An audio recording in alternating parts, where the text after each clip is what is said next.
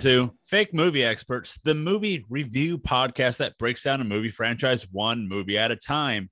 We are doing the Ghostbusters franchise right now. And this week, we get to talk about Ghostbusters 2016 or Ghostbusters Answer the Call. I'm your host, Joseph Lessel. I'm alongside here with Ricky Marcelli. I wish I would have stuck to my tried and true when I don't know the number and let this go to voicemail. You should have picked up. And the guy that's behind this movie, who supports it 100%, Don't you he's call me that just name. above. Don't. He's just above average. The man that would love to, he protests the fact that people hate this movie. It is one Keith, loving his Ghostbusters 2016, Sweatland. I was about to reach through the screen and strangle you if you were about to call me Paul Feig. I thought about it. I honestly thought about that. So I think last episode I talked about how much I appreciate grifters. I think I have to take that back now. So I'm pretty sure Paul Feig is a grifter, and he's on to some bullshit here. He's doing something. Yeah. This movie directed by Keith's favorite director of all time, Paul Feig. He's a hack. You may know him from such films that he's directed: Bridesmaid 2011, 2013's The Heat, 2015's The Spy. He directed some Freaks and Geeks episodes. He was a producer on that. The Office, Arrested Development, Parks and Rec. For acting, you may know him from Tim from Heavyweights, the counselor that lost all the weight. Mm. Wow, damn. I actually liked Bridesmaid, but I never saw Heat because it did not interest me, or Spy. Oh, he was a producer for those. Never seen any of them. Did he direct or because that's a big thing? He directed those. Okay, because Spy was pretty good with Melissa McCarthy and Statham. Yeah, that one was pretty good. And then what was the Heat? I didn't much care for Heat. Sandra Bullock. Yeah, Heat. I've seen that one. It was meh. Yeah. This movie stars Melissa McCarthy, Kristen Wiig, Kate McKinnon, Leslie Jones, Chris Hemsworth, and I will say his name now, Neil Casey. That is the villain in this movie, since I would have known who he was before seeing this movie or even after seeing this movie. Hey, check this one out. The real villain in this movie is the IGN comment section. Why? That's the whole conspiracy against this movie. It's the comment sections. We'll get to that. I mean, the movie got undue hatred that it was bad before it even came out, just because it was a women's movie. But I mean, then the movie came out and it also got the hatred it deserved. Yes. Movie came out July 11th, 2016, with a runtime of 1 hour, 57 minutes. However, if you buy the 4K like I did, they only have one version, and it's the extended version that went 2 hours and 13 minutes. Also what I watched. Gross. Ugh, it was that long. There were so many scenes they added that had no point to the movie. No point. To be fair, Joe, the entire movie had very little point. It truly did. This movie made me think that there should be improv should be banned. Like they just need to cancel the art of improv. No more. Yeah. It's right. Stupid. Don't let. I think they should have let these actually talented actors probably improv a bit more, because the script they gave them was garbage. We'll get into that. Yeah, I'm excited about that. I think there was no script. There's some lore here for that. This movie, Ghostbusters, is a alternate universe from what we have already watched with Ghostbusters 1984 and Ghostbusters 2. So in 2016, they decided the whole time, Harold Ramis and Dan Aykroyd had been wanting to do a third movie. The movie was going to be called Ghostbusters 3 Hell Bent. It was written in 1999. The whole issue is Bill Murray. This is about that time frame that Bill Murray was having issues with the rest of the guys. So he didn't want to come back to do the movie. So the idea was they were going to write Venkman off, Peter Venkman, by having him go with Dana Barrett. And then the rest of the team will have a new member, a young version.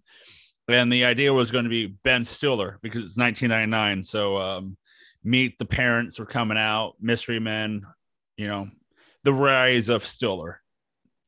It was going to be like that, or hell, even kill off Bill Murray, and he would be a ghost. Like that was another idea that they thought of. And then the movie kept getting pushed back. So the third film in reality is that video game that comes out in 2009, the Ghostbusters video game, is their third movie. Is that actually in the lore? Like, is that officially lore, or is it like yes and no? Like it is in the lore, but like, you know, you can slightly separate it from the movie itself, but it is in lore because Dan Aykroyd and Harold Ramis wrote the game, the idea for the game. But Columbia Pictures still wanted to do a movie, and then in 2014 they had the idea of let's do a reboot with Ivan Reitman and writing it. But following the death of Harold Ramis in 2014, Reitman left the director role for smaller projects, but he remained with Columbia and Sony to find a new director, and that would be Paul Feig. So all that fun stuff before this movie even tries to come out. So let's talk about this movie. So Rick, give us the plot. No, you get to do that. Oh yeah, no, Joe, no. I'm sorry, man. I actively refuse to do the plot for this. I actively refuse. You made us watch this movie. You get to do the plot for it.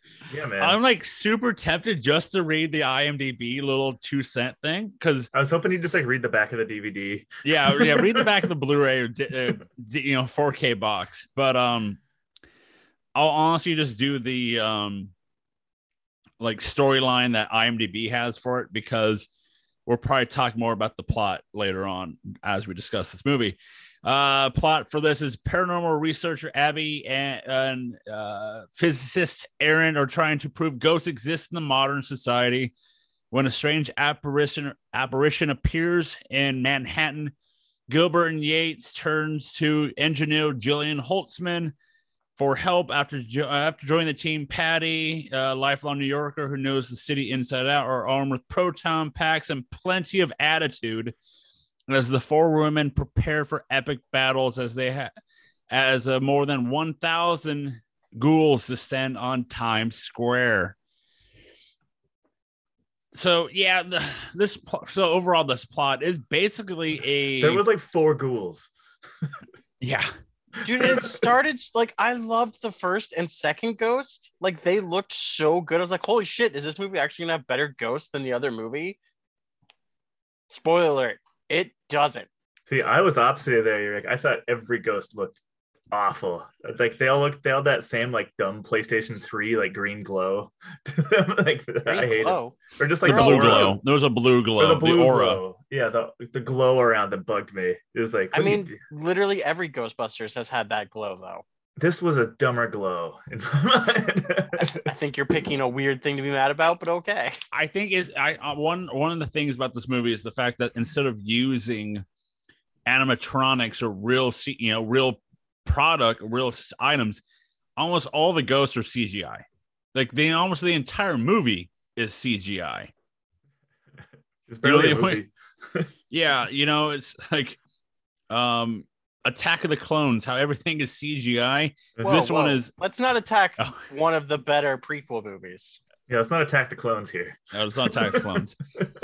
But yeah, like all the ghosts, everything's CGI. Pick on something like Eternals. That's fine. Oh Jesus, here we go. Is that just? Are we never not going to make fun of Eternals in a podcast now? Is that how it is? Keith will not. It was one of the most hilarious things I've ever seen. I've honestly forgotten most of that movie at this point. That's good. It's supposed to come out on Disney Plus in I think January. That's the point of the story is that you need to sacrifice one planet for the lives of trillions. So that's fine. Got that going for us. Cool. But so for the plot is that you have it's like the same we had in the first one, that they're professors at the school.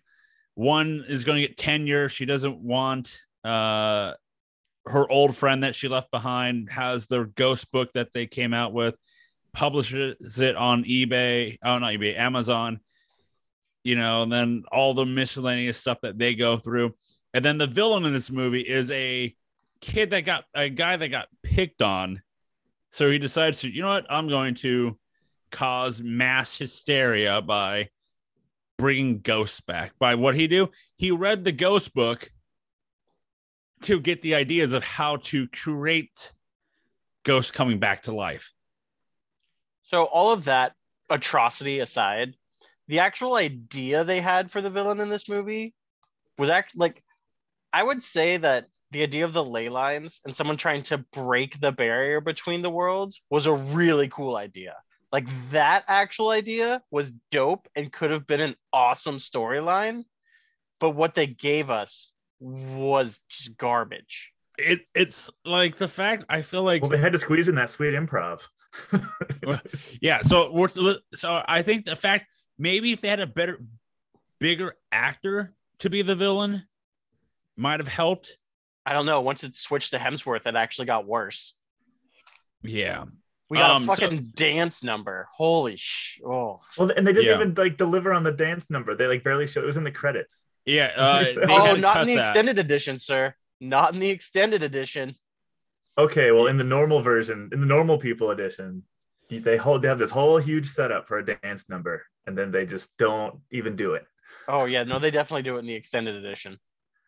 Wow. Okay, well that's good to know. And it is long. Maybe that's why they just pulled it. What a big production. As Paul Feig encourages improv, so like most of the time, this whole movie is just them improving the whole time. There is a fact that there's isn't a goddamn comedian. Yeah, and I will just say this: I'm a huge Ghostbuster fan. So when I heard this cast, I was down on it because I'm not a big Melissa McCarthy fan. I'm not a big Kristen Wiig fan. Really? You don't like Kristen Wiig? I love Kristen Wiig. To me, she's a one-type comedian. And it's the hey, oh yes, oh yes. Yeah. See, I think she's been pigeonholed into that, but I think she actually, when like you watch the things where she does more, she's actually quite talented. I think when she does a drama movie, she's better. But when it's the comedy, it's almost anything that she did on Saturday Night Live. That's what she does in the movies. That's what they all felt pigeonholed in their roles to like their lowest common denominator of talent. Like besides Leslie Jones, who actually played like a normal person. Yeah, she was like the most grounded, like realistic person. Like actually worked. I'm like, oh, like that's an actual person. Like that works. But like everyone else was so like, I like Kristen Wiig. Within 5 minutes of this movie starting, I was over it because her character was such garbage. Well, and I think it's a product of the Paul Feig thing because it's kind of a through line in some of his movies where I think we're supposed to think that these people are like inherently good people. Whereas in like Ghostbusters 1, like those are not good people. But see, I would almost say like I hated the movie because it almost feels like the movie is making fun of its main characters the entire time. It's like, look at these idiots and look how dumb they are and how fucking cringy they are. Isn't that hilarious? And I'm just like, I don't like The Office because of that same reason. Like I don't like cringe humor. I don't like watching things. It's just like, look at how dumb these people are. Isn't that hilarious? It like to me for the 4, it's like if you go to the original 4, every Ghostbuster has their trait. Peter Venkman, the sleazeball, game show host. Ray, the heart and soul of the team. Spengler, he is, the techie, the guy that creates everything. You have Winston, who's there, you know what I mean, like that. But for this movie, I feel like all 4 characters are the second character in the comedy movie. There's no solid ground. Like, hey, we have the lead actor with the 3 others that could assist. You have Melissa McCarthy, who's the physical comedy. You have Kristen Wiig as the Saturday Night Live comedy. You have Kate McKinnon as she's the kooky, crazy one. And then you have Leslie Jones as the down-to-earth side character that knows everything. There was no, in my mind, no person in this movie that had like control of the team. You're overlooking one thing. You also had whatever the fuck Hemsworth was. And you have Chris Hemsworth as the dumb, beautiful man. Paul Feig really thought that Hemsworth is a comedian capable of like advanced improvisational skills. He really thought that. I like, as much as I disliked both McCarthy and Kristen Wiig's characters in this movie, Hemsworth is like by far the worst character in this entire movie to me. He does nothing at any moment that is funny or plot delivering or interesting. Yeah. Like, he is literally just a running gag of he's hot and here. And it's just like, what? Well, I'm going to continue blaming Paul Feig for things. Well, yeah, you can. You should. Everybody else has. It's this Paul Feig really shallow like statement that you see they always cast these dumb blonde bimbos as these receptionists in these movies. So check it out. What if we flip you on your lid and Hemsworth, this beautiful man, is stupid and also the receptionist? Isn't that crazy? Like, I think the problem with that though is that's not Ghostbusters though. Ghostbusters had a badass receptionist, so it's weird to put that type of like social commentary in Ghostbusters. That's what I'm. Yeah. It sucks. The idea is that let's flip the roles, but like I'm saying, there's no solid ground to this role of, because everybody's just improvising. Everybody's the comedic relief. There's no like. There isn't really no like, in most comedies, there's always like the like breaking point in the show, in the movie. Then like, you know, they have to rebuild to start back up. There isn't really that in this movie. I think in our cut for me and Rick, it's the like when they catch the ghost, then they're like, oh, we don't need you. You're fine. We already have a task crew for the government that's supposed to be doing these ghost job type situation. Like, what is the point of having Ghostbusters if the government already has a team that is supposed to be doing this part? Well, and do they ever in these movies, there's supposed to be a point where the heroes fail and like are in a bad spot. I don't remember them ever kind of failing. Like, it's just them being told that they're not needed. Well, yeah, I don't remember them really succeeding either, though. Like, they never really had a trial. Like, there was nothing to overcome in this fucking movie till the end. And holy shit, was that climactic battle just garbage. Well, like, I do like the idea of haunted floats. Like, that idea is kind of neat. Like, it's based off the the haunting floats is based off the real Ghostbusters, an episode. It's like the Return of the Mantis or something. An episode of what? Like a cartoon? The real Ghostbusters. No, a cartoon for the Ghostbusters. They what in the a mantis takes, like a spirit takes over a mantis float, so the Ghostbusters have to release the Stay Puft Marshmallow Man, and then we get a battle. And did anyone else like the fact that the like as much of the original cast that was alive was in the movie at one point just get mad that we just did a full reboot instead of just something like, Joe, you've seen the cartoons. I loved the Future Ghostbusters or whatever that was called. When they had like Extreme Ghostbusters. Extreme Ghostbusters. Why didn't we just do that if this is what we were going to do? Just get a young crew that's being kind of led by the original Ghostbusters instead of having original Ghostbusters in the movie but being worthless and then just dropping quips from the first two movies. I was like, what are we doing? Like, they wanted this movie to be a reboot / and it blows my mind about like it's supposed to, you know, have the Easter eggs and all that stuff from the original one and some from two. And it's funny because people, you know, some of the rankings, all that, people like that. But when we get to Ghostbusters Afterlife, everybody hates that idea of the fact that there are, you know, we'll talk about in the Ghostbusters Afterlife podcast, but it's just like people, they did it in this movie and everybody loved it. But now in the future, what? Too much, too many, too much. And it blows my mind because the ones in this one weren't like, they weren't even Easter eggs. They weren't things that's like, if you loved the series, that it's funny. It's the thing we say about wrestling when it's the flashing red lights. Like, they literally took a steel chair and hit us over the fucking head with them. Yeah. Where it's like, that wasn't clever. It wasn't interesting. It didn't feel like an actual homage. You're just like, hey, idiot, you love this stuff. I'm going to say it because you love it. Like, there, you know, there's like the scenes of like in Ghostbusters, we have the jumpsuits, you know, we have the proton packs. We don't know how they get it in the original one, but they just have it. And this one, we have to make sure to let you know that Holtzman, Kate McKinnon's character, is the one that's creating them. Wesley Jones is like, here, I have jumpsuits that I got from work that I stole because we've been getting slime so much. We won't get slime on our clothes anymore. I fucking hated that too, by the way. The slime shit. So fucking lowbrow bullshit, stupid humor that I was just like, what? Why? That's just a continuous running gag that they kept doing the whole movie. I'm like, are we on goddamn Nickelodeon? What are we doing? There was like all that gag of slime. They have the wonton soup situation of getting one wonton, and we had to have that 3 different times in the movie. Like, one's fine, but then 2 more times down the line, and it's just like, are we serious here? Well, you got to follow the equation there. Comedy works in threes. It was just a really shitty bit that like they went in shallow and had like no build up, no content. There was no jokes in this movie. There was jokeless. It was all just improv fucking Joss Whedon ass like dumb quips.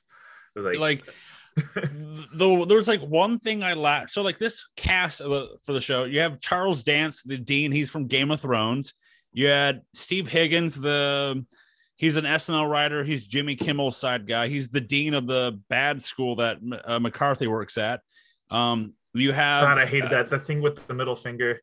The middle finger went way too long. Well, when he fires them, he's like, "Oh, got it. Let's get out of here." I'm like, I didn't even like it the first time I saw this movie. That's why I said that improv should be outlawed at the start of this podcast. That scene. You have Andy Garcia, who's the mayor. You have Cecily Strong as the assistant. You have Ozzy Osbourne as he's in it for some reason. Cecily Strong fucking owned every scene she was in, and I love Cecily Strong, and I will watch anything she is in. She is so fucking good. Yeah, she's she's one of the best on SNL. And like she did such a good job of actually playing a character on this movie and actually like being in a role that worked. And I'm like, Cecily, I'm sorry you had to be in this movie. Like there's I'll be honest. After watching this movie for the first time in theaters, I was questioning it. I was like, it's okay. It's not good. And then, as the years have gone by, I've watched it and I was like, I laughed, like I chuckled twice. Hey, what's our history with this movie? That's more than me. This is my first time watching it. Oh, really? Oh, wow. Interesting. I didn't know that. There was nothing about it that really interested me because it felt like a money grab when they first did it. And then like all the reviews I saw were just like, it's not good. So I was like, why would I commit to this then? I'm not that interested in a reboot for Ghostbusters anyways, because reboots usually suck. Keith, what about yourself? So I saw it when it came out. I think I saw it in theaters. But... You with me. We went to a food cart after. Nice. Yeah, look at us. But this movie came. I like to put my movies in the context of history. I haven't done that. I didn't do that for the last couple of movies. No. But this movie came out in 2016, which was a fascinating year. Mr. Donald That's Trump one way to put it. Yeah, well, it is fascinating because this movie came when I think this movie is going to show up in history books as some of like the stupidest discourse that's ever happened around a movie at one of the stupidest times in history in one of the stupidest countries that's ever existed. So like this movie is like the peak stupid, where like I'm stealing a theory from my lovely cousin here, but I think that they used the hatred in the comment sections to help market the movie. So it was this really cynical shit with this movie is really dark. I think. But anyways, yeah, as far as my history with it, I saw it and when I saw it, I usually like movies when I see them in theaters. That's like a thing, like a trait of mine. Yeah. But like, I remember it just like washed over me like it was nothing.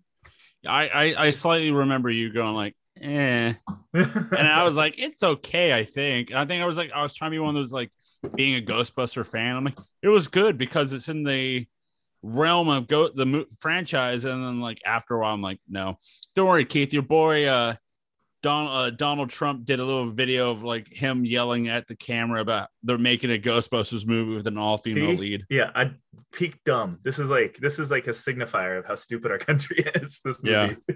They're making a Ghostbusters movie with all women. Oh yeah. What the hell? And Donald Trump doesn't care. I know. I know. That's fascinating. So yeah, I rewatched. This is like on for me. This was the second time watching this because of like the hatred grew, and I'll be honest, I bought the 4K for my OCD-ness of buying things, and it didn't help. It didn't help. I think I've bought in almost every single movie we've done on this podcast besides the Q edition movies. God, I don't know what this is the first time I rented the movie because I was just like, I don't want this. Yeah, this movie doesn't need to be on anybody's shelf. Yeah, well, it's on mine.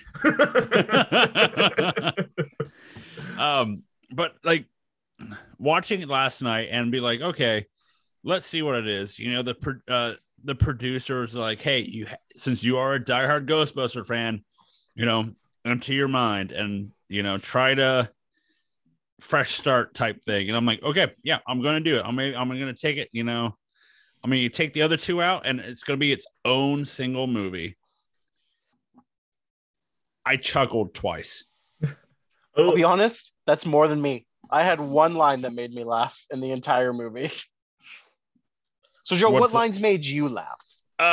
For me, it was in the beginning when Ed Begley Jr. goes up to Kristen Wiig and then has them show up to the museum, and they're like, "Hey, we need to talk to Ed Begley," and he's like, "Ed Begley's died 15 years ago." And it's like, "Oh no, we just talked to him, a ghost," and then he shows up. It's like, "No, this is who we talked to." I chuckled. That's the chuckled part. I was like, "Oh, this is Ed Begley. This is Ed Mugruff Jr." I was like, "Okay, it got me again." Wait, are any of y'all Silicon Valley fans? No, and I find it hard to go back and watch the show now after what came about the one dude. Oh yeah, no, that show's genius. But that guy is in it, and they really wasted a good talent not having him in it. Ed Begley Jr. or the guy? No, Zach Woods. Yeah, him. I just know him from Gabe from The Office. Whereas they wasted him in The Office too. Yeah, he is a deeply, deeply funny man. What about you guys for something funny? Mine was when Leslie Jones went to crowd dive and everyone just stepped away. That's the other one. And she goes, I don't know if it's a woman thing or a racist thing, but we're gonna talk about this. I was like, okay, that was pretty funny. Mine was different, but it was also Leslie Jones. It was when they were all like queued up for the dance number, and she just walks up and says, "Yo, why y'all like this?" Leslie Jones was legitimately good in this movie, and it's like depressing of how bad the rest of the movie was. God, I'm starting to think Kate McKinnon might be a hack. She all she did was just make faces.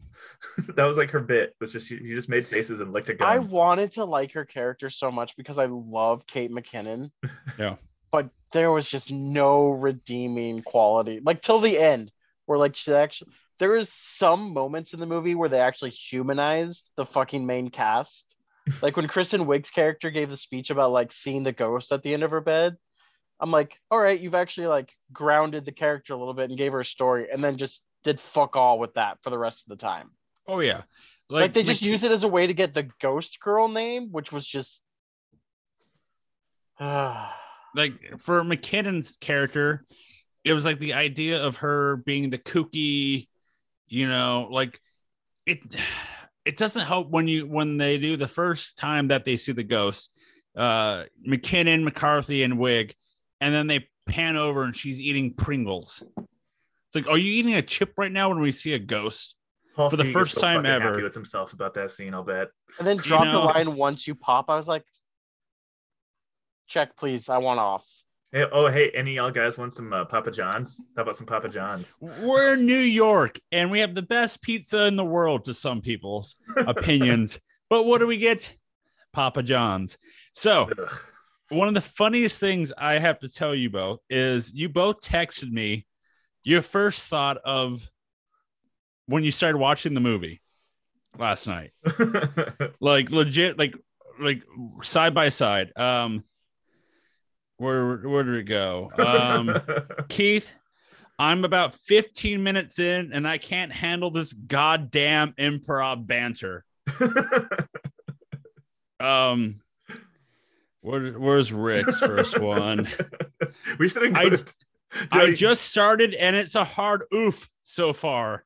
We should make this a new bit of the show here, where we text 15 minutes into the movie with our impressions. Yeah. But like that's not a bad idea. Yeah, because that's what you guys sent me, like the first side by side too. It was just like, okay, that's pretty funny. Like, and I finished the movie before you guys even started your viewing, and I was just like telling Zen, I'm like, yeah, they're gonna have a fun time. And then I think Rick's like, it's 2 fucking hours. Jesus Christ, dude! I got to an hour 15 into the movie, so I had an hour left, and I don't think I've ever been so depressed about an hour of my life I had left. Mine, usually when they call movies extended, it's like 4 minutes longer. That's amazing to me that it was a whole like almost 20 minutes longer. because they put scenes in the movie, aka there was you didn't get it, Keith, but we got a musical performance by Wig and McCarthy from when they re-performed their 7th grade paranormal act. Oh, that was probably a good thing they cut that out of the actual movie, because that thing was. And if you listen to their lyrics, they're telling the whole plot of the movie. Yeah, they are. And they have that. Then you have a boyfriend who may or may not be Kristen Wiig's boyfriend, who's a professor at the school at Columbia, and may or may not be her boyfriend. But to me, I know I said I've never seen it, but like the only thing I've seen about like Bridesmaid is John Hamm's in it, and he's like an asshole like character. And in this movie, the boyfriend is the asshole type, like a PG version of John Hamm from Bridesmaid.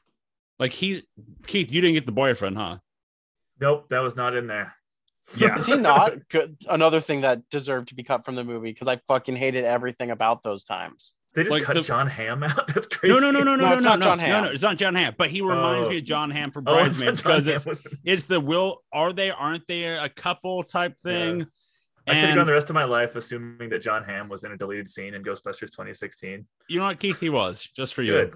I can't get over how loaded that, like, it wasn't like A-level talent, but how loaded this cast was with B-level talent. Oh, yeah. Like, there's the dude from fucking The Wire's in this goddamn movie. Who just passed, like John W. Wait, what was it? Yeah, he passed away like a month or 2 ago. I think John, when is it? Dude, I fucking hated every scene with the goddamn Homeland Security guys. Like, you couldn't take anyone serious in this movie. No one was fucking like a person. No one believed that what was happening. Like, I felt like they'd all that's my problem with Force Awakens, is that a lot of the people in Force Awakens to me felt like they'd seen Star Wars. Like, and I don't want that in my movie. It's Michael Kenneth Williams is the actor that just passed away, but it's also Matt Walsh. He's from like the he is from The Hangover. He's the doctor who's like, hey, go fuck yourself. I'm not a tour map. He's from Role Models and stuff. He's like a side actor that you can point out and go, I've seen him in those movies. He's a funny dude. Like, he usually has really good moments, but oh god. And like, Keith, did you get the scene of them basically telling them to stop, and then they start driving away, and then the guy's like, we're watching you, and then goes like 5 more feet, we're watching you, and then 20 feet, we're watching you, from the car as it's driving away? I don't think I did, but honestly, we were talking about runtime earlier. I spent a lot of my time watching this movie, like really trying to make myself pay attention, and just because I was about to talk about it the next day. But boy, it was hard. I was busting the phone out. I was like walking to the kitchen to get chips. Like, there's like, to me, one of the worst scenes, and it made me just uncomfortable, is the scene of Kristen Wiig's character getting fired from her job. And then she has a long, like 5-minute walk down a hallway doing her SNL skit, carrying her box of stuff. And she's like, I'm taking my plant for a walk. And I'm like, just wrap it up. Dude, that's where a movie needs writing, because they just had her. I guarantee that Paul Feig, the grifter piece of shit, Paul Feig, the sinner, was like, "Hey, Kristen Wiig, you're really funny. You're good at this improv thing. Can you just walk down the hallway like you've just been fired and say some funny shit on your way out?" Like, and which is, she did her best with like what they got, because I think Kristen Wiig's good at that character, because that's what she always does. Is like, she's always down and out on her luck. That's like the Kristen Wiig bit. But the thing is, in the edition me and Rick watched, there's a scene of her stopping to talk to the boyfriend, and he like ignores the shit out of her. Yeah, and it just went on, and there was like almost a lot of these scenes. It's just like, wrap it up. Well, we don't need this. We don't need that. It goes back to that cringe comedy that just like, it was just atrocious. And what's the idea of the, like, I've said it before, like all the main actresses in this movie are supposed to be playing supporting roles. There's no ground person, because you, like I've said, you have Kristen Wiig, who is serious at one moment, and then she does her SNL quips, and then like she dresses like she's a 1800s woman. you know, like, okay, when Kate McKinnon was riffing on her suit, that was a little bit funny with like the bow tie thing, the world's smallest bow tie. Yeah, like I chuckled a little bit there, because that was like, they started to tap into Kate McKinnon's potential there, because she has the potential. Like, the Kate McKinnon Leslie Jones dynamic actually worked really well. Where Leslie Jones was like, "You're fucking crazy. I don't trust you." I'm like, that is the reaction you should have to this crazy bitch making things that just explode in the middle of the street. Yeah. Like I think, you know, Leslie Jones, I think, is the star for out of the four. Oh, yeah. But and to be honest, she got a lot of hate after the movie. Like, she was like target number one to the fan, like, to not fan base, but to like just, you know, the IGN comment section. The IGN, unfortunately, like Leslie Jones has just always gotten that. She got that on SNL too. Like, she was the one who like got hacked and someone stole her nudes and put them out there. Jesus. It's like, dude, why do people hate Leslie Jones? She's funny. But yeah, she was really good on SNL. They went after her again. Like, she became, you know, target number one with people. She's also very funny online. Like, her Twitter and Instagram stuff is usually pretty funny. Yeah. Then you have, you know, like I've said before, like, you have McCarthy, who is like, to some people's eyes, the female version of Chris Farley. That the physical, you know, I think that's derailed her career. Oh, I think so too. To such a hard, because like she gets put on this weird pedestal for it. She's actually quite a talented actress when like she's actually been asked to like act. But like they just put her in this bubble and be like, be this person that you've been in like 7 different movies. Yeah. Joe, I take in more rom-coms than you do, I think. So you're saying you're not a big fan of her, but I've seen her be good before. Like, she's most of that does not surprise me. I've heard she has like a drama video movie on Netflix. I've heard she's really good in it. Like, I just don't see her.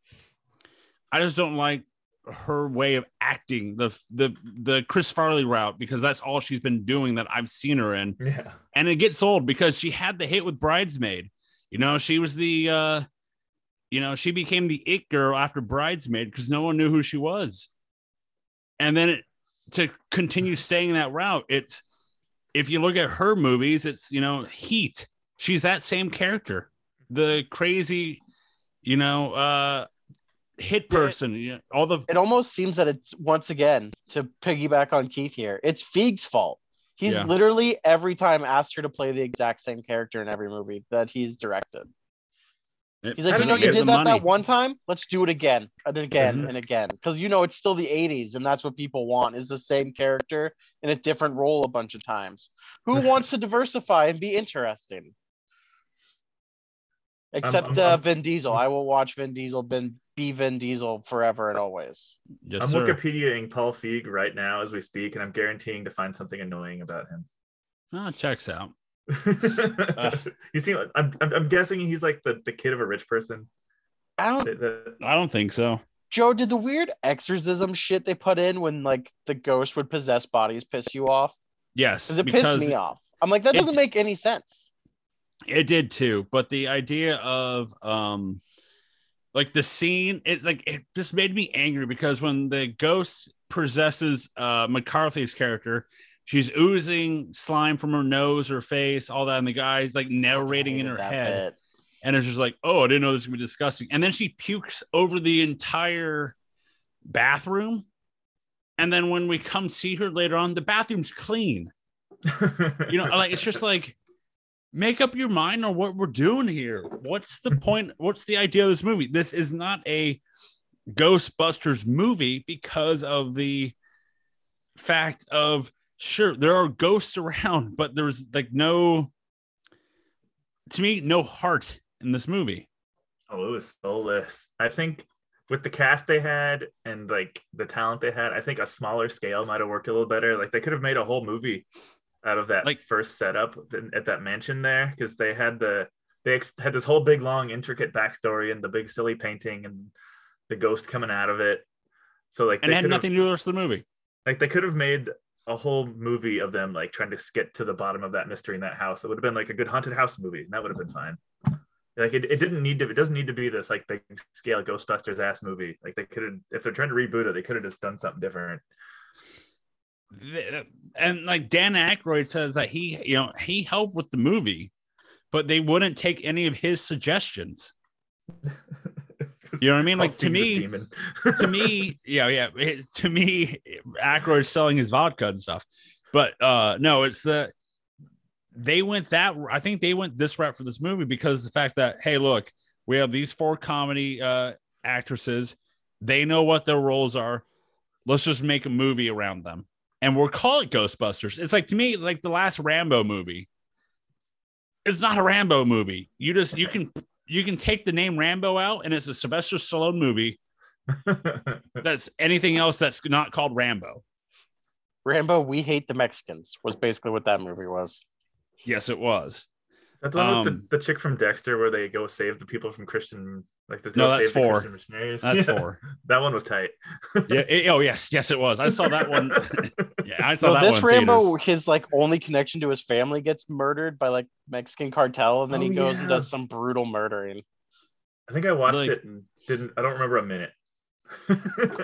I just remember someone's bone came out of their body at one point. It was really collarbone. But like for this movie, like we've said before, they tried to make homages to the original one by doing, we have the firehouse. No, we can't do the firehouse. Our location is going to be above a Chinese restaurant. We have the Ecto-1. No, we don't. We have a funeral, a hearse as the Ecto-1, and they painted hated that car with the most generic. Like, let's talk about this. Let's talk about the Ecto-1 and their outfits. How most generic they both look. I just hated how big the siren was. Like, I just like that always drew my eye, and I'm just like, why is that siren so big? Yeah, the light, the rotating light, the light, yeah, like the light, the car and the uniform didn't stick out to me. They didn't bug me, which I guess that in itself kind of bugs me because like they didn't stick out. I didn't give a shit. It was just like, oh, they got their car now and they got their jumpsuits. That's fine. It definitely felt like the off-brand version of what Ghostbusters would look like. Yes. It's like you didn't have the actual like naming rights to make it actual. So you're like, it's the Ghost Finders. Yeah, it's we have Ghostbusters at home. It's the idea of like the store brand. Because like, look at the jumpsuits. I jokingly put on my Ghostbusters jumpsuit for Ghostbusters 1. I was going to do. I dyed a jumpsuit to look like Ghostbusters 2, the gray one. It wasn't ready for episode 2. Oh, and so I didn't wear that. Not gonna wear it. I'm not wearing anything Ghostbuster for this movie because nothing to me looked like I need to go get that. I don't need to go get the proton pack that looked like I don't know. I don't need to get the jumpsuit because it just looks like a crosswalk, jumpsuit with hazard lines across saying "Don't hit me." Like nothing to me in this movie felt like, hey, I need to go get that. Did that like safety like light reflective strip bug you guys too? Yes, it did. Yes, it did. Another thing that bugged me was and probably Rick, maybe I don't know, Keith, about yours, but did everything jump off the screen, go through the letterboxing like 3D? The 3D effect made me want to rip The my 3D eyes effect out. killed me. It was so. Did you get that, Rick? I didn't really notice it, and if I had, it would have pissed me off because I hate. Boy, you got lucky that you didn't notice it, because like anytime slime would come out, it would shoot across the letterboxing. Anytime they would shoot the proton packs, it would shoot beyond the letterboxing. And it bugged the hell out of me. Weren't 3D TVs dead in 2016? They were dying. 3D movies still aren't dead, dude. Like, No, you can still go see movies in 3Ds. The push for the 3D movie, like TVs, were dead.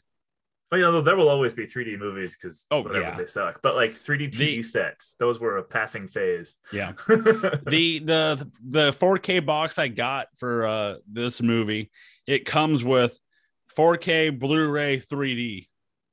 See, I bet this was probably one of the last movies that really pushed 3D then, because I've never seen a 3D movie. I'm like, oh my god, it's so three-dimensional. It's always just been a layered 2D image to me.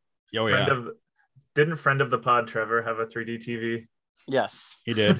We actually were giving him shit about that the other day. Good. I saw it. I saw Toy Story 4 in the movie theaters for 3D. And the only thing that popped out to me was the preview saying this movie's 3D. That's funny. I can't wait to do Toy Story at one point and just talk about how the last two movies are just like epic depression factories. Yeah. But yeah, it's just, I don't know. There's so many callbacks that they did, like Echo or Deco Art. I don't know if you guys noticed that when they were shooting the museum, like, it's Deco Art, stop. If you go back to 1, when the Ghostbusters get to like the 20th level floor when they get to Dana Barrett's apartment, Egon's like, oh, Deco Art, nice. It's Art Deco, Joe. You're Art reversing Deco. those. No, I like Deco Art. I'm calling it Deco Art because I'm legit like that. Did anyone at least give a little fist pump like me when we saw Michael McDonald being back, though? I was like, hey, it's Michael McDonald again. I support anything Michael McDonald shows up in. He's in Halloween too. So, it won't end well for him if you so that Deco Art, I'm gonna keep calling it that because I think it's better. Like, I wish they would have. Sorry, I got to go back to the aesthetic of the movie. Like, if they really wanted to like smash the history, or as Taylor Swift says in her new Taylor's Version album, fuck the patriarchy. Like, if they really wanted to fuck the patriarchy, why didn't they like just invent a whole new aesthetic for busting ghosts? Yeah. Like, they used the same logo. They came up with a weird, wacky story on how to do it. And it's just the same thing. They made the car look the same. They had the same proton packs. Like, they could have made those all look crazy.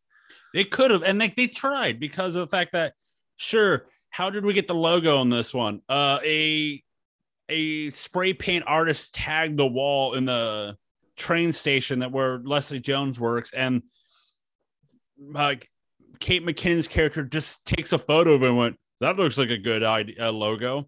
Also, one of the moments is another Leslie Jones moment that made me chuckle a little bit, was her telling him not to spray paint. Like, I thought that scene was a little bit funny.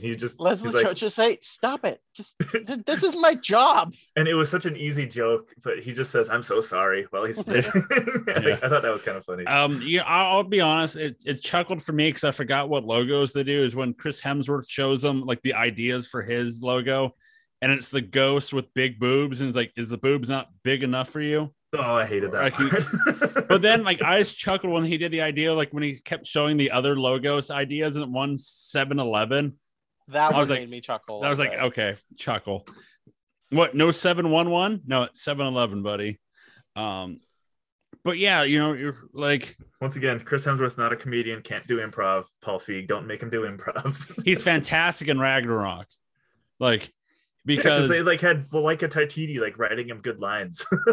But this is that time frame where he did fantastic in Ragnarok. They gave him Ghostbusters, and then when we get to the Men in Black franchise, hey, dude, hot take: Chris Hemsworth, amazing as Thor, maybe not an actual great actor.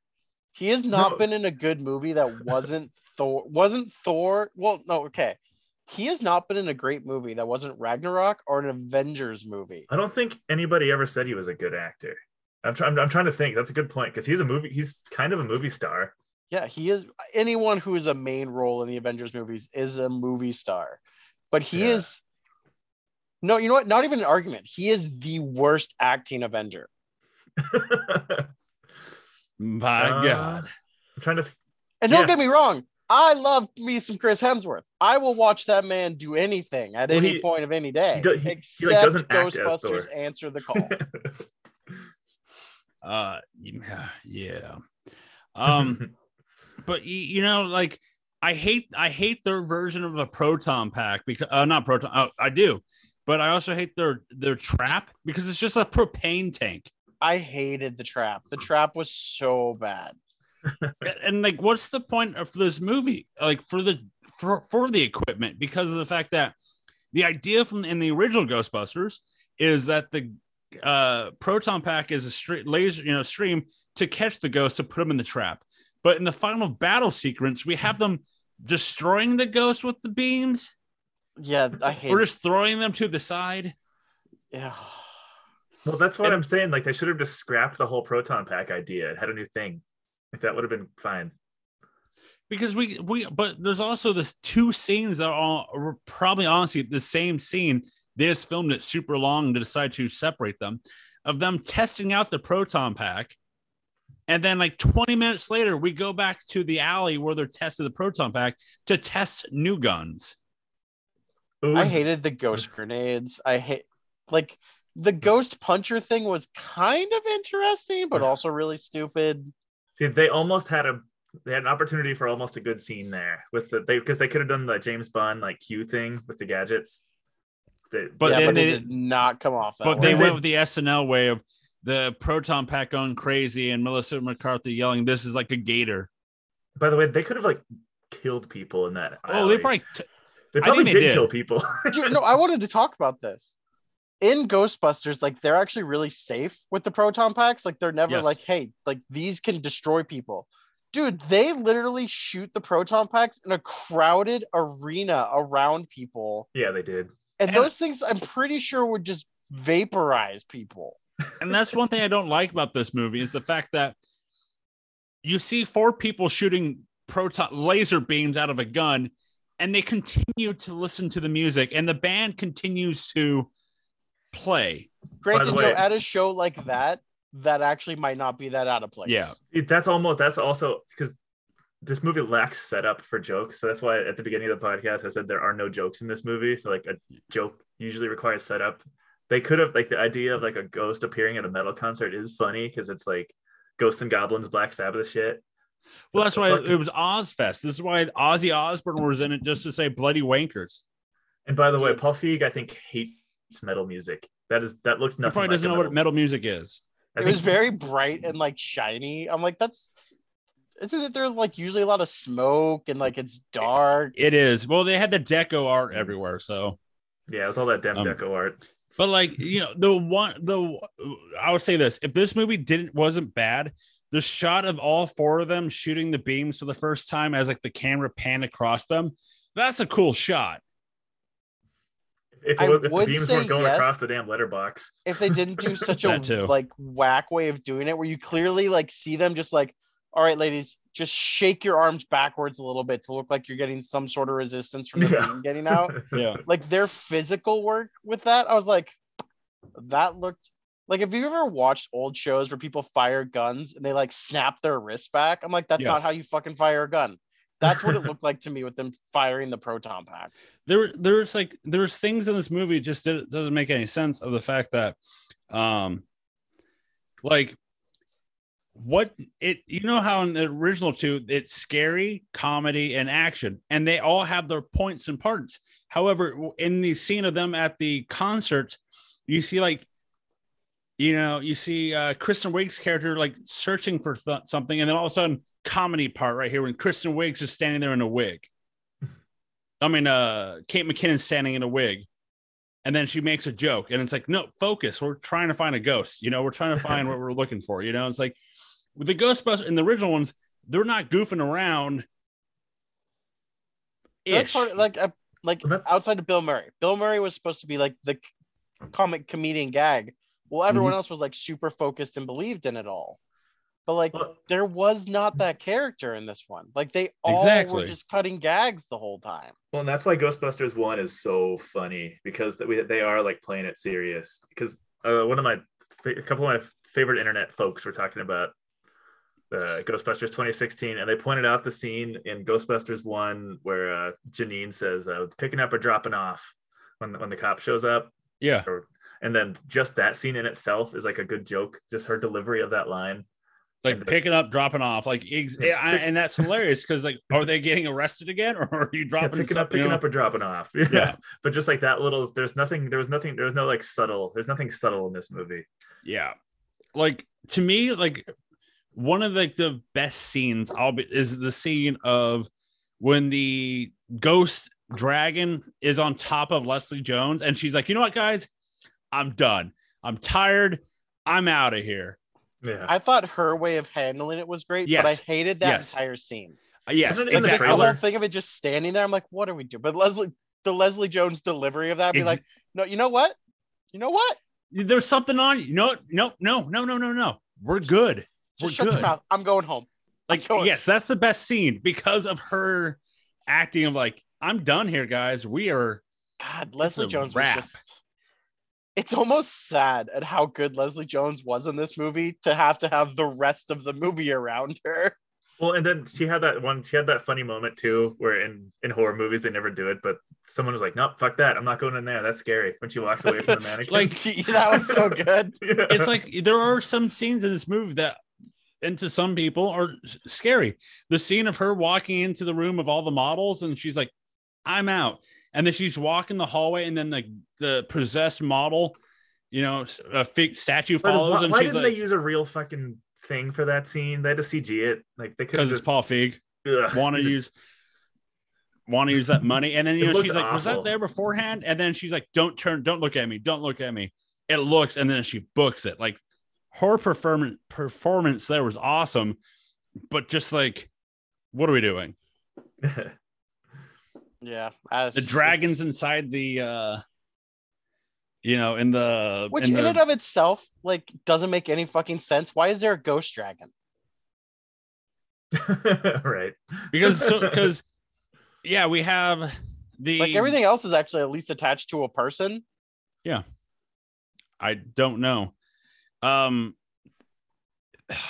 think the only bit I liked with Melissa McCarthy though was after they fought all the ghosts and she was just going like, you know what? I'm like you. Are you? Like she's just telling all the ghosts off, like from like the famous historian people. Like that was the only line I think where she was actually kind of funny. Yeah, because you gotta, Melissa McCarthy can be good. You just gotta like have some material. They didn't have any material.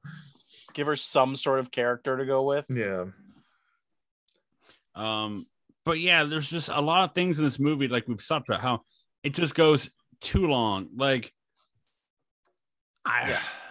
just goes too long. I don't like this is when I picked this franchise, I knew this would be the redheaded stepchild. But let's talk about the cameos that they decided to bring in. As they decided to bring in everybody, all living members of the Ghostbusters one. Harold Ramis passed away in 2014, so they had a bust of him in the college to remember him. At the end of the movie, it says this is for Harold. That bust was later donated to the Harold Ramis Film School in Chicago, Second City, where he began his career. Dan Aykroyd spoiled his cameo in the movie as he tweeted it out. Classy. This Then cameo deleted- was pointless. It was so dumb. Like being a fan of the franchise and like just being a fan of movies, and when you get a cameo and like, oh, this is a big name cameo, they were all duds. Like, I duds. actually liked Ernie Hudson's. I thought Ernie Hudson's was fine. And to be honest, and like I liked him too, as he was Leslie Jones' uncle, who was the funeral owner, of the Ecto-1 that they destroyed. But the idea of to me, it's just like at the end, he's just there again. You know what I mean? Like, it's just like Ernie Hudson's here. You have Dan Aykroyd as a New York cab driver who, oh, you got yourself a grade 5 plasma ghost. Hey, I ain't afraid of no ghosts, and drives off. Dude, oh my God. When he said I ain't afraid of no ghosts, I literally wanted to throw something through my TV. Because they kept doing those two in the movie of like, and who are you going to call? It's just like Annie Potts. She's the front desk at the hotel that the villain works at. I'm like, what do you want? I'm like, okay, that's pretty fun. But number one dud, Bill Murray. Agreed. First off, he didn't want to do the movie, but he agreed to it because he's friends with McCarthy and Wig. So if you guys look so easily, you will notice that they're not even in the same room with him. That makes sense. Because he did his scene separately, because it was his scenes were filmed after already filming. That's so hilarious. it was a late film. So if you watch, he's talking to them, and then when they show behind him, it's just some guy wearing the hat that he's supposed to have on. It's the fedora he's wearing. It's just some guy, just the camera's behind him going, that's him, all right. Because there is no scene of them in the same shot. Well, it's funny. It's not my joke. It's a joke I heard, but he is sitting down the entire time in the movie. And it's like that had to have been like part of the contract when he agreed to do the movie. It was like, all right, but I'm not gonna like be standing or moving around. Yeah, I'll walk to my seat and that's it. But like, yeah, he just sits on the ground. He just sits, and so the camera then pans to him, and you have the two, Wig and McCarthy as they are, trying to show him that they have a ghost. And then we pan back to behind him, and it's just like, come on, like you could just totally tell he's not in the same room. But then, and I just don't like him. It's just that they made him like the character that he wanted to be in the other Ghostbuster movie. If he was part of it, was a denier. He didn't want to be there. So they killed him off. But I guess in the lore, they don't kill him off. He's just severely hurt as he gets thrown out the window by the ghost that Kristen Wiig exposes. Wait, he didn't actually die? No, he didn't die. Oh. I hate the phrase Ghostbusters lore, by the way. We should stop saying that. Well, there is lore, so shut up. I mean, every movie has lore, Keith. First of all, vibes. Oh, yeah. Fuck you, vibe boy. Vibe boy. No, I don't like concerning myself with like outside content from Ghostbusters 1 and 2. Like, I don't like it's exhausting to think about video game content. No, sorry, Keith. Sorry, pal. No, I'm not criticizing your content. I'm criticizing and then content. we get Sigourney Weaver as Kate McKinnon's like professor at the end. Once again, the end in the mid-credit scene, it's just like, you're really going to use her for a mid-credit scene, and like. I get it. Rick Moranis they asked him, but since he was retired from acting, he said no. So that's why his character, he was supposed to be the professor, the dean of McCarthy's school, the one that does the birds and all that. He was supposed to be a lot better. Yeah, well, and this Ghostbusters 2016's like half in, half out of Ghostbusters lore is kind of irritating, because like I wish they would have committed to one or the other. It's like it's frustrating. Like just it is. Yeah, like be your own thing or don't. It's like I 100% agree with you, Keith, because of the fact that they want to be their own movie, but then they throw in everything else that they, we focus on the car. Which, by the way, there's a scene in the movie, but they edited it out, that the Ecto-1 is shown at the restaurant before they even got it. That's hilarious. Like they want to be their own movie, but then they do all the callbacks. They call it this, like, don't call the car Ecto-1. Call it something else. They do their own different proton packs and traps and PK meters, but they just don't. They look like they're half-assed. Yeah. Well, the one visual effect in this movie I did enjoy was at the basement and with the green ghosts trying to come out the windows. I thought that looked kind of neat. The villain having all the ghosts trapped in mirrors. And by the way, did like that like buildup of them showing up and finding that and defeating him was so flat. Oh, it was. How do they defeat the bad guy? Oh, hey, you need to stop. No, yeah, Kristen killed Wiig himself, and then they just flick the turn. Granted, the to power be fair, off. it was all a setup as a part of his plan, but It was. Yeah. But yeah, then, but like, they just like drew lines on a map. Oh, there he is. yeah. Then they draw the map. Oh, there he is. And then they turn the switch off. And then they get told by Cecily Strong and the guys, like, all right, you guys can stop what you're doing, but you can continue doing what you're doing. But this, don't make any news about it. yeah. I still liked the idea of what the villain was doing, but yeah, just like there was that nugget. There was something that could have been great. Yeah. And then we get the But ghost. then there's everything else. And then somehow he has the power to fly into people's bodies and take control of their bodies. And to me, I'm like, what the hell? We've already discussed how we hated it, but it's just like, what does he do? I'm going to take over Chris Hemsworth's body. And now Chris Hemsworth, who wants to be a Ghostbuster, but he's the idiot of the movie. And, they make those jokes about how beefy Chris Hemsworth is. Oh, look, who brought the blonde Clark Kent? When the guy villain's in his body, he lifts something heavy. He's like, I should have worked out. I definitely should have worked out.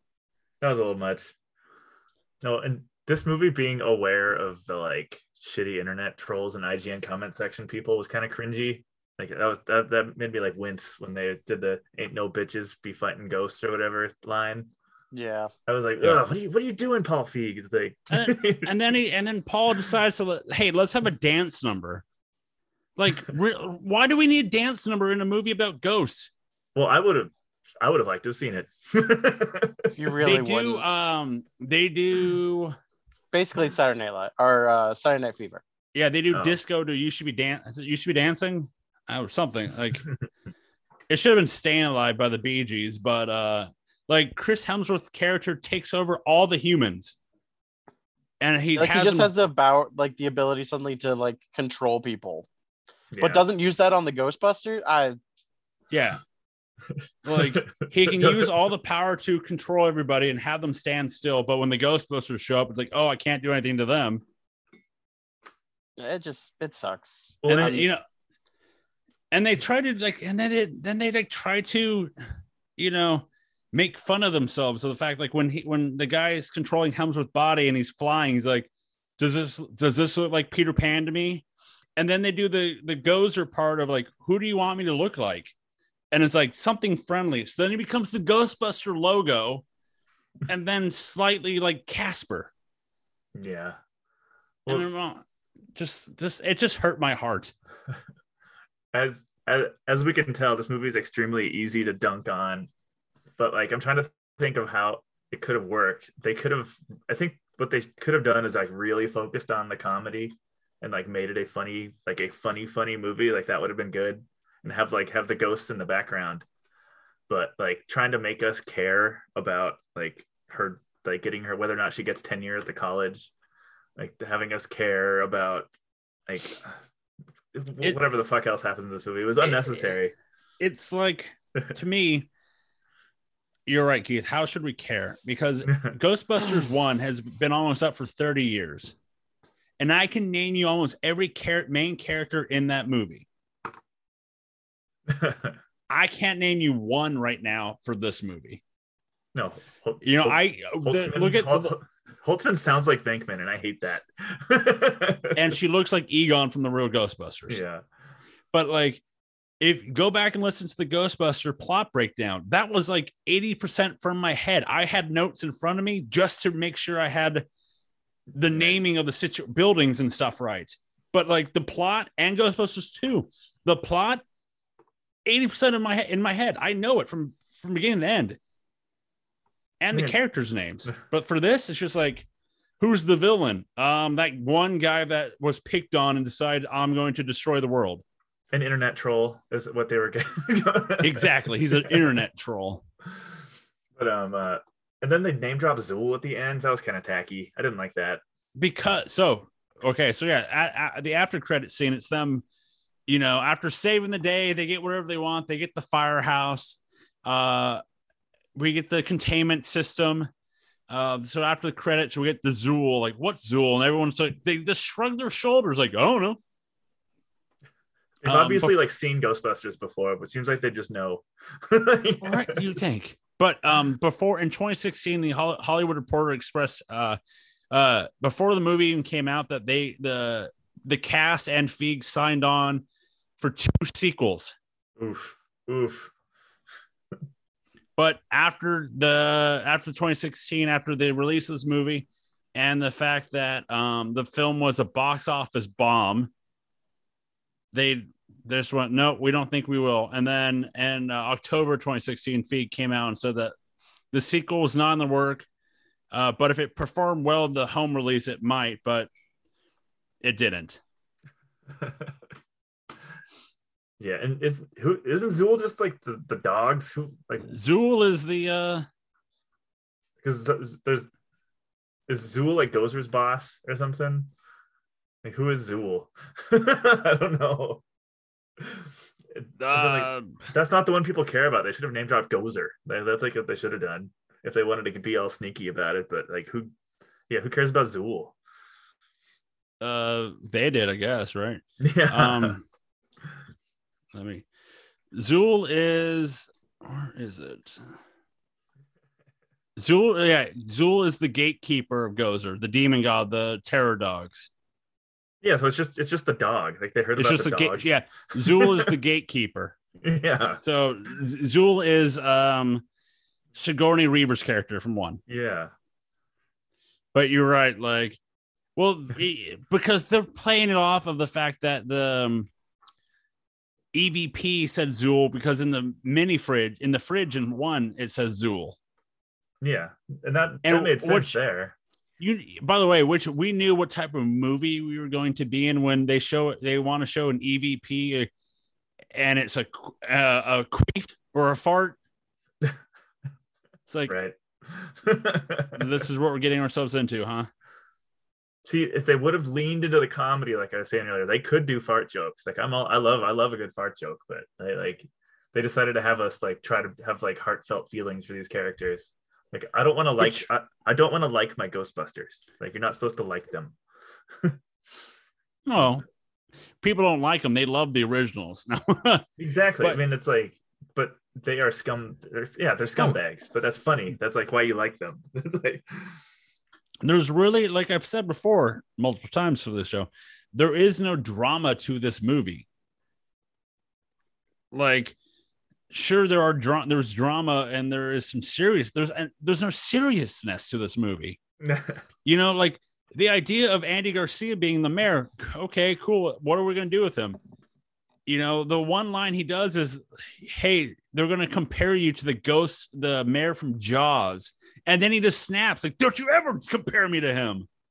It's like, okay. And like when she gets called Ghost Girl, she in your Keith, if you remember, do you know why she goes to the mayor? Kristen Wiig does at the restaurant. Like, how does she get there? Like, how does she lead the group? Oh yeah, she's just become separated. I don't remember why. I remember asking that while I was watching. I was like, wait, why is she separated now? Because in me and Rick's edition, someone calls her a Ghost Girl, and then she punches him, and then that's how she leaves the group. Oh, okay, yeah. God, Puffy hates his audience, and I don't think he likes Ghostbusters, but he's recording a script with people that really like Ghostbusters. But they don't pay attention to the to the requests or anything. Like, hey, if you did like this might help. Yeah. But yeah, the Chris Hemsworth, he's in it. Another chuckle is the here's my photo shots. What do you think makes me look smarter? Me playing saxophone or me listening to saxophone? That was a good. But we had the whole movie with them. I didn't like the joke of him covering his eyes for the loud noises. That kind of Don't listen, and then covers his eyes like he's not. Yeah, it's like Keith, you have your name title, my cat. It's like, can I bring my cat with me? It's like, you want to bring your cat here? No, it's my cat, my dog. Yeah. Oh, okay. Yeah. That's like it. Hemsworth improv. in me and Rick's movie at the end when they save the day, he's like, I'm hungry, and he has a sandwich in his hand. They throw it away, and then someone throws him a bagel, someone throws him a water, and like, it's just like, hey, can I have this? And like all of a sudden, off screen, it gets thrown to him. All he had was the sandwich, and the way I saw it. No, he gets everything else. What did you guys think of the final boss scene of them having to go to the? We already talked about it. It's garbage. It's just everything about it's garbage. Well, like going into like the idea of them going into hell or whatever to, the fact that the giant State Puff Marshmallow ripoff drags McCarthy into the portal with her. Oh man, yeah. I guess it's another throwback to the goddamn original movies, which I kind of wish they wouldn't do anymore. But they like acknowledge the like. There's a nuclear reactor on the back of your pack there, and they like it wasn't on the back of their pack. It was on the car. Yeah, but in the movie, in the old ones, it is. But yeah, on the car, and they actually like call back to that. It's like the one bit of writing in the movie where they're like, okay, there's a bomb on this car. Let's use the car. They like set up that there's a bomb on the car. I'm not saying it's good. I'm just saying it was a little bit thought out, which was nice. And then like they brought Slimer back, but then they brought a female Slimer too. And then the Slimer's still a car. They stole Ecto-1. Yeah, they stole Ecto-1. It's just like, really? And the Slimer was eating hot dogs again. Slimer loves eating hot dogs. And there was another callback to one. Yeah. It's just like, just make up your mind on how you want to do this movie. Mm-hmm. But, was there any, by the way, this was the most, as of January 2019, the film held the most YouTube record for the movie trailer for the most dislikes. Yeah, that sounds about right. Was there anything you liked? Any scene besides the, like what we talked about, like Leslie Jones? I think we talked about I think we've gone over every scene in the entire movie at this point. Should we do a musical breakdown like we've done 3 times so far in the movie? What about Fall Out Boy? Oh yeah, Fall Out Boy. Yeah. Song. That song seemed like it was way bigger with how much it was like used for pub for the movie. It was only in the movie for 2 seconds. Well, I don't know if you know this, but Missy Elliott's also in the song too. That's who it was. We were trying to figure out who that was last night. Missy Elliott. Yeah. Oh, the music was overall pretty shitty in the movie, but I didn't mind Fall Out Boy. Yeah, I didn't like the music in this. It is weird because when you play the disc, it does, like, if you go back and watch, if you put when I put 1 and 2 in 4K, they played Ghostbusters the theme song with just the logo.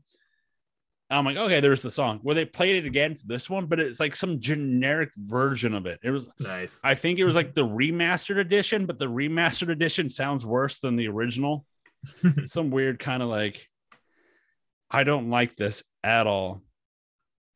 Like no, the part, yeah. Go ahead. The part I liked was there was at least a moment or two with each character where like these are clearly charismatic actors. So like there was little like glimmering points when each of them had a moment where they're like, oh yeah, there's the Kristen Wiig I know, or like, yeah. But it was just these little small moments. Like Leslie Jones's character was fun. She was like working class, which was nice. They were all kind of snooty except for her. Yeah. You guys ready for the budget for this? I'll bet it was astronomical. Probably offensive. I'm excited. Do you want to take a guess? So I'll just say this now. Remember, Ghostbusters 1 and 2 combined 67 million. 1 got 30, 1 got 30, 2 got 37 million. What did Ghostbusters 2016 budget get? 129. I'm gonna go 73. $144 million.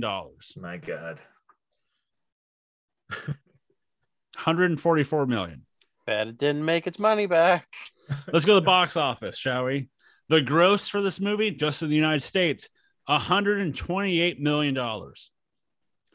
Internationally, $100 million. So worldwide, it got $229 million. But here comes the but.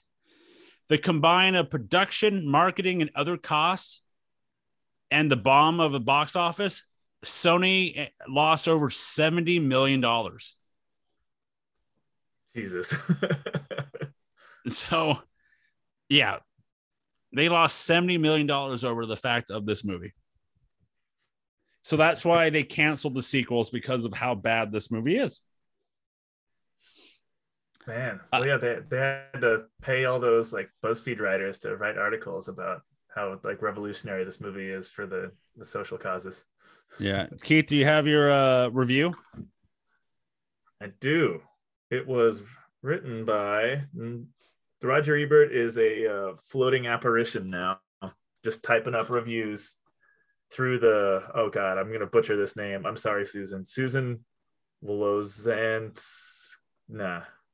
There you go. I butcher names all the time, so we're good. It's almost, I wanted to say, what's the name in Monsters, Inc.?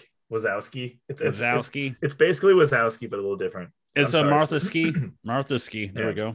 No, this Susan, writing with the spirit of Roger Ebert inside of her, gave Ghostbusters 2 stars. And I skimmed over the review. I honestly wasn't very interested because this movie sucks ass. Don't. I have a. Go ahead. Let's see. I'm trying to find. I suppose it was inevitable that in the age of YouTube, the filmmakers would seize the opportunity to have a comment mock on an online video of a ghost capture with the observation, "Ain't no bitch is gonna hunt no ghosts," while the women react with appropriate scorn. But I would have preferred they simply had shut their naysayers down by producing a better movie. So, hey, Susan noticed the same thing I noticed. That makes me feel like a real movie expert. There you go. Richard Roper, the guy that took over for Ebert, gave this out of 4 stars. He gave it 1 out of 4, Yikes. Criticizing acting, script, and cheesy special effects. And he said that it was one of the worst films of the year, rating it a D-. Oh yeah, Roper does letter scores. That's right. Yeah, he does. So let's go to the box office for June 16th through the 18th, and let's see if you've seen this movie. Okay, good. I was like, wait a minute, how is K9 here? But I'm looking at Ghostbusters 2. Well, what was the release date again? Sorry. I was looking at the Ghostbusters 2. It was July 15th through the 17th of 2016. Okay. Coming in at number 10 in its 4th week with 2.5 million, Independence Day Resurgence. I haven't seen that movie either. Don't. I've not seen it yet either. Coming in number 9 in its 3rd week with 3.7 million, the BFG. Didn't see that either. It's a cool old cartoon when I was a kid. I used to love that. I've never seen it either. Coming in number 8 in its 1st week with 5.2 million, the Infiltrator. I never heard of it. Never even heard of it.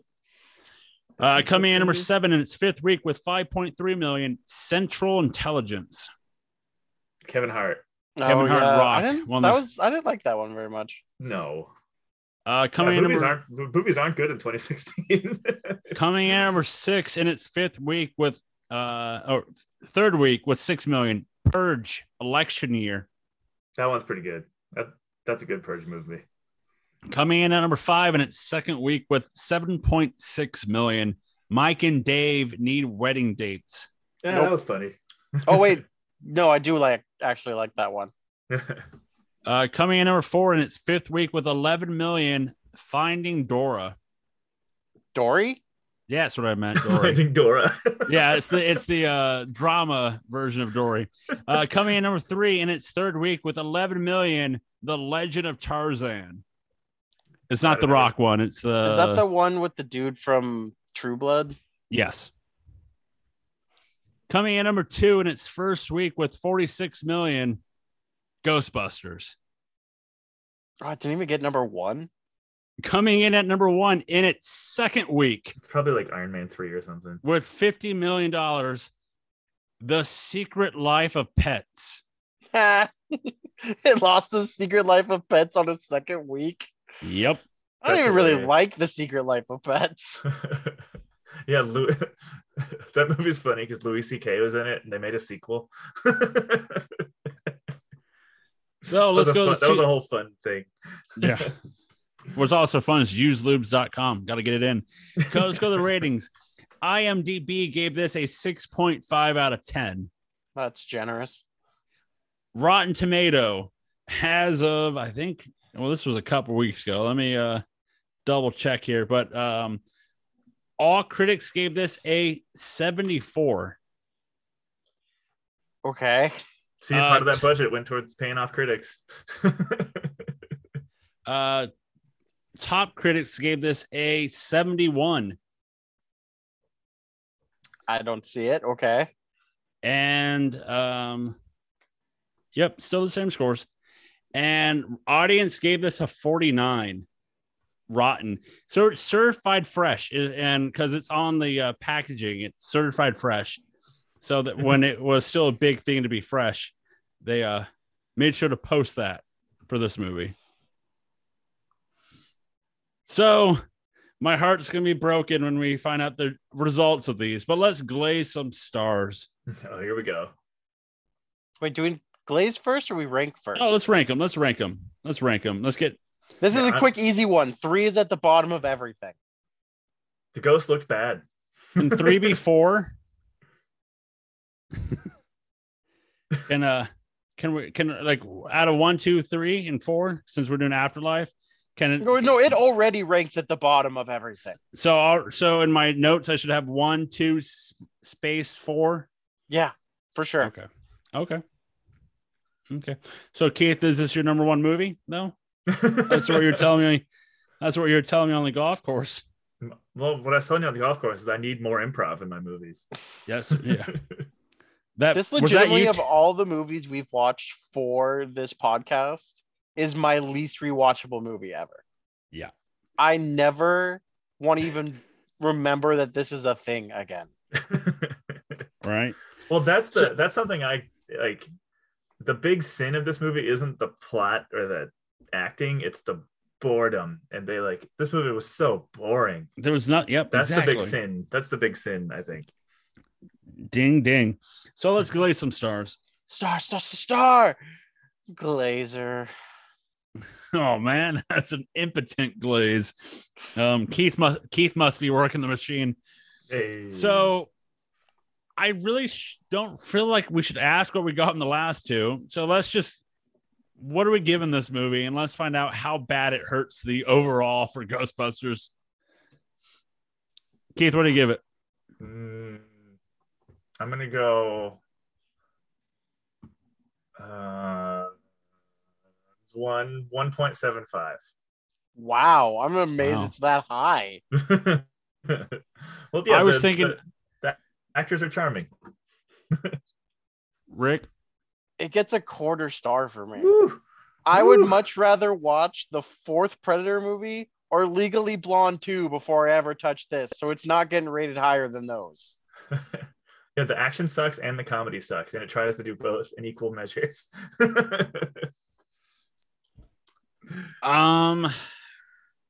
This movie just sucks. I'll give it a half. Woo, jeez. Half for effort. Yikes. Keith, you rated this movie only a 1/4 star lower than Predator 2. That's why he's crazy. Okay? That's my regret. This podcast project we're doing here, it showed me how good Fast and Furious 2 and Predator 2 both are. Both those 2 movies became important in my life now. Ejectocito, cuz. Yeah, Fast and Furious 2 is genius. You say this movie is a full 3/4 of a star better than Legally Blonde 2. Ouch. Yep. Oh, yeah. No, I don't know. I'm surprised. I honestly thought he was going to get a 3/4 of a star. Like, I thought he was going to be a low 1 for sure. I don't know where that 1 came from. That's bonkers. Well, He is one. He's a radical. internet discourse. That's where the star There it came is. in. It was very fun. At a Keith was one of those 0.8. IGN. Keith saved this from being our lowest rated movie. That's funny. This came into a 0.8, a full 0.1 of a star higher than Legally Blonde 2. That's funny. Yeah, IGN fucking loved this movie. I keep ragging on IGN, but they like their review, they gave it like 7 out of 10, if I remember right. Because IGN's a dirt rag that people pay for their reviews for. Yeah. The comment sections are lit though. It's lit. So Rick, where does it put on the? Where does it put this? Awful. It's our second lowest rated movie. So Well, the franchise average right now. the average for Ghostbusters was a 4.3 coming into this. Yeah. The Ghostbusters franchise is now a 3.1. It's got to be the biggest drop. Oh, that just hurts right there. that has to be. That is the biggest. I don't drop. think Afterlife can overcome that to make it our highest rated franchise, by the way. So Rick, your mission is to be like, just put some numbers in and see like what can get it back to the top. And like if I know we're not all giving it 5s, but like if we gave it all 5s, would it be possible? If we gave it all 5s, it would still not be our highest. That's hilarious. Our highest Wow. rated franchise. So Afterlife would have to have a miracle after our conversation where we give it like 7 out of 5 or something. we need to make sure we're in the Tokyo Dome because that gives 6 and 7s now. Like if we gave it a 7, most likely, right? That would probably boost it. A full 5 makes it a 3.6. That's hilarious. Well, it goes up 0.5. Jesus. Damn you, 2016. Damn you. Like I said at the top, it's one of the stupidest points in history with one of the stupidest discourses with a stupid movie. And it was just on the news. It was on the internet. It was a very weird time. It is a weird time, but this brings then to Ghostbusters 2016, Answer the Call. And we're moving on to Ghostbusters Afterlife, the new movie that just came out about a month ago, directed by Jason Reitman, the son of Ivan Reitman, over what he calls himself the first ever Ghostbuster fan. So we get to see how somebody that knows Ghostbusters does for a film. I can't wait to talk about it. I can't wait to see it again, to study all that good stuff. So that's exciting. So next week here, Ghostbusters Afterlife with the world's most sexiest man. And it's not Chris Hemsworth. See what I did there? Because he was one at one time. But to find our No Cell Sexiest Man, you can go to nocellentertainment.com. That's right, nocellentertainment.com, where you can see Keith reenact every sexiest man front page pose. How's that going, Keith? Are you almost done? No, it's an ongoing project. I'm not happy with the lighting. It makes my taint look small. No, your taint makes your taint look small. My taint is great. NoCellEntertainment.com. That's right. NoCellEntertainment.com. All of our taints are great. Where the taint is great. And you can find all of our podcasts and all of our blogs. And like always, you can listen to all of our podcasts wherever you listen to our podcasts. So Egon's a bit of a dick, huh?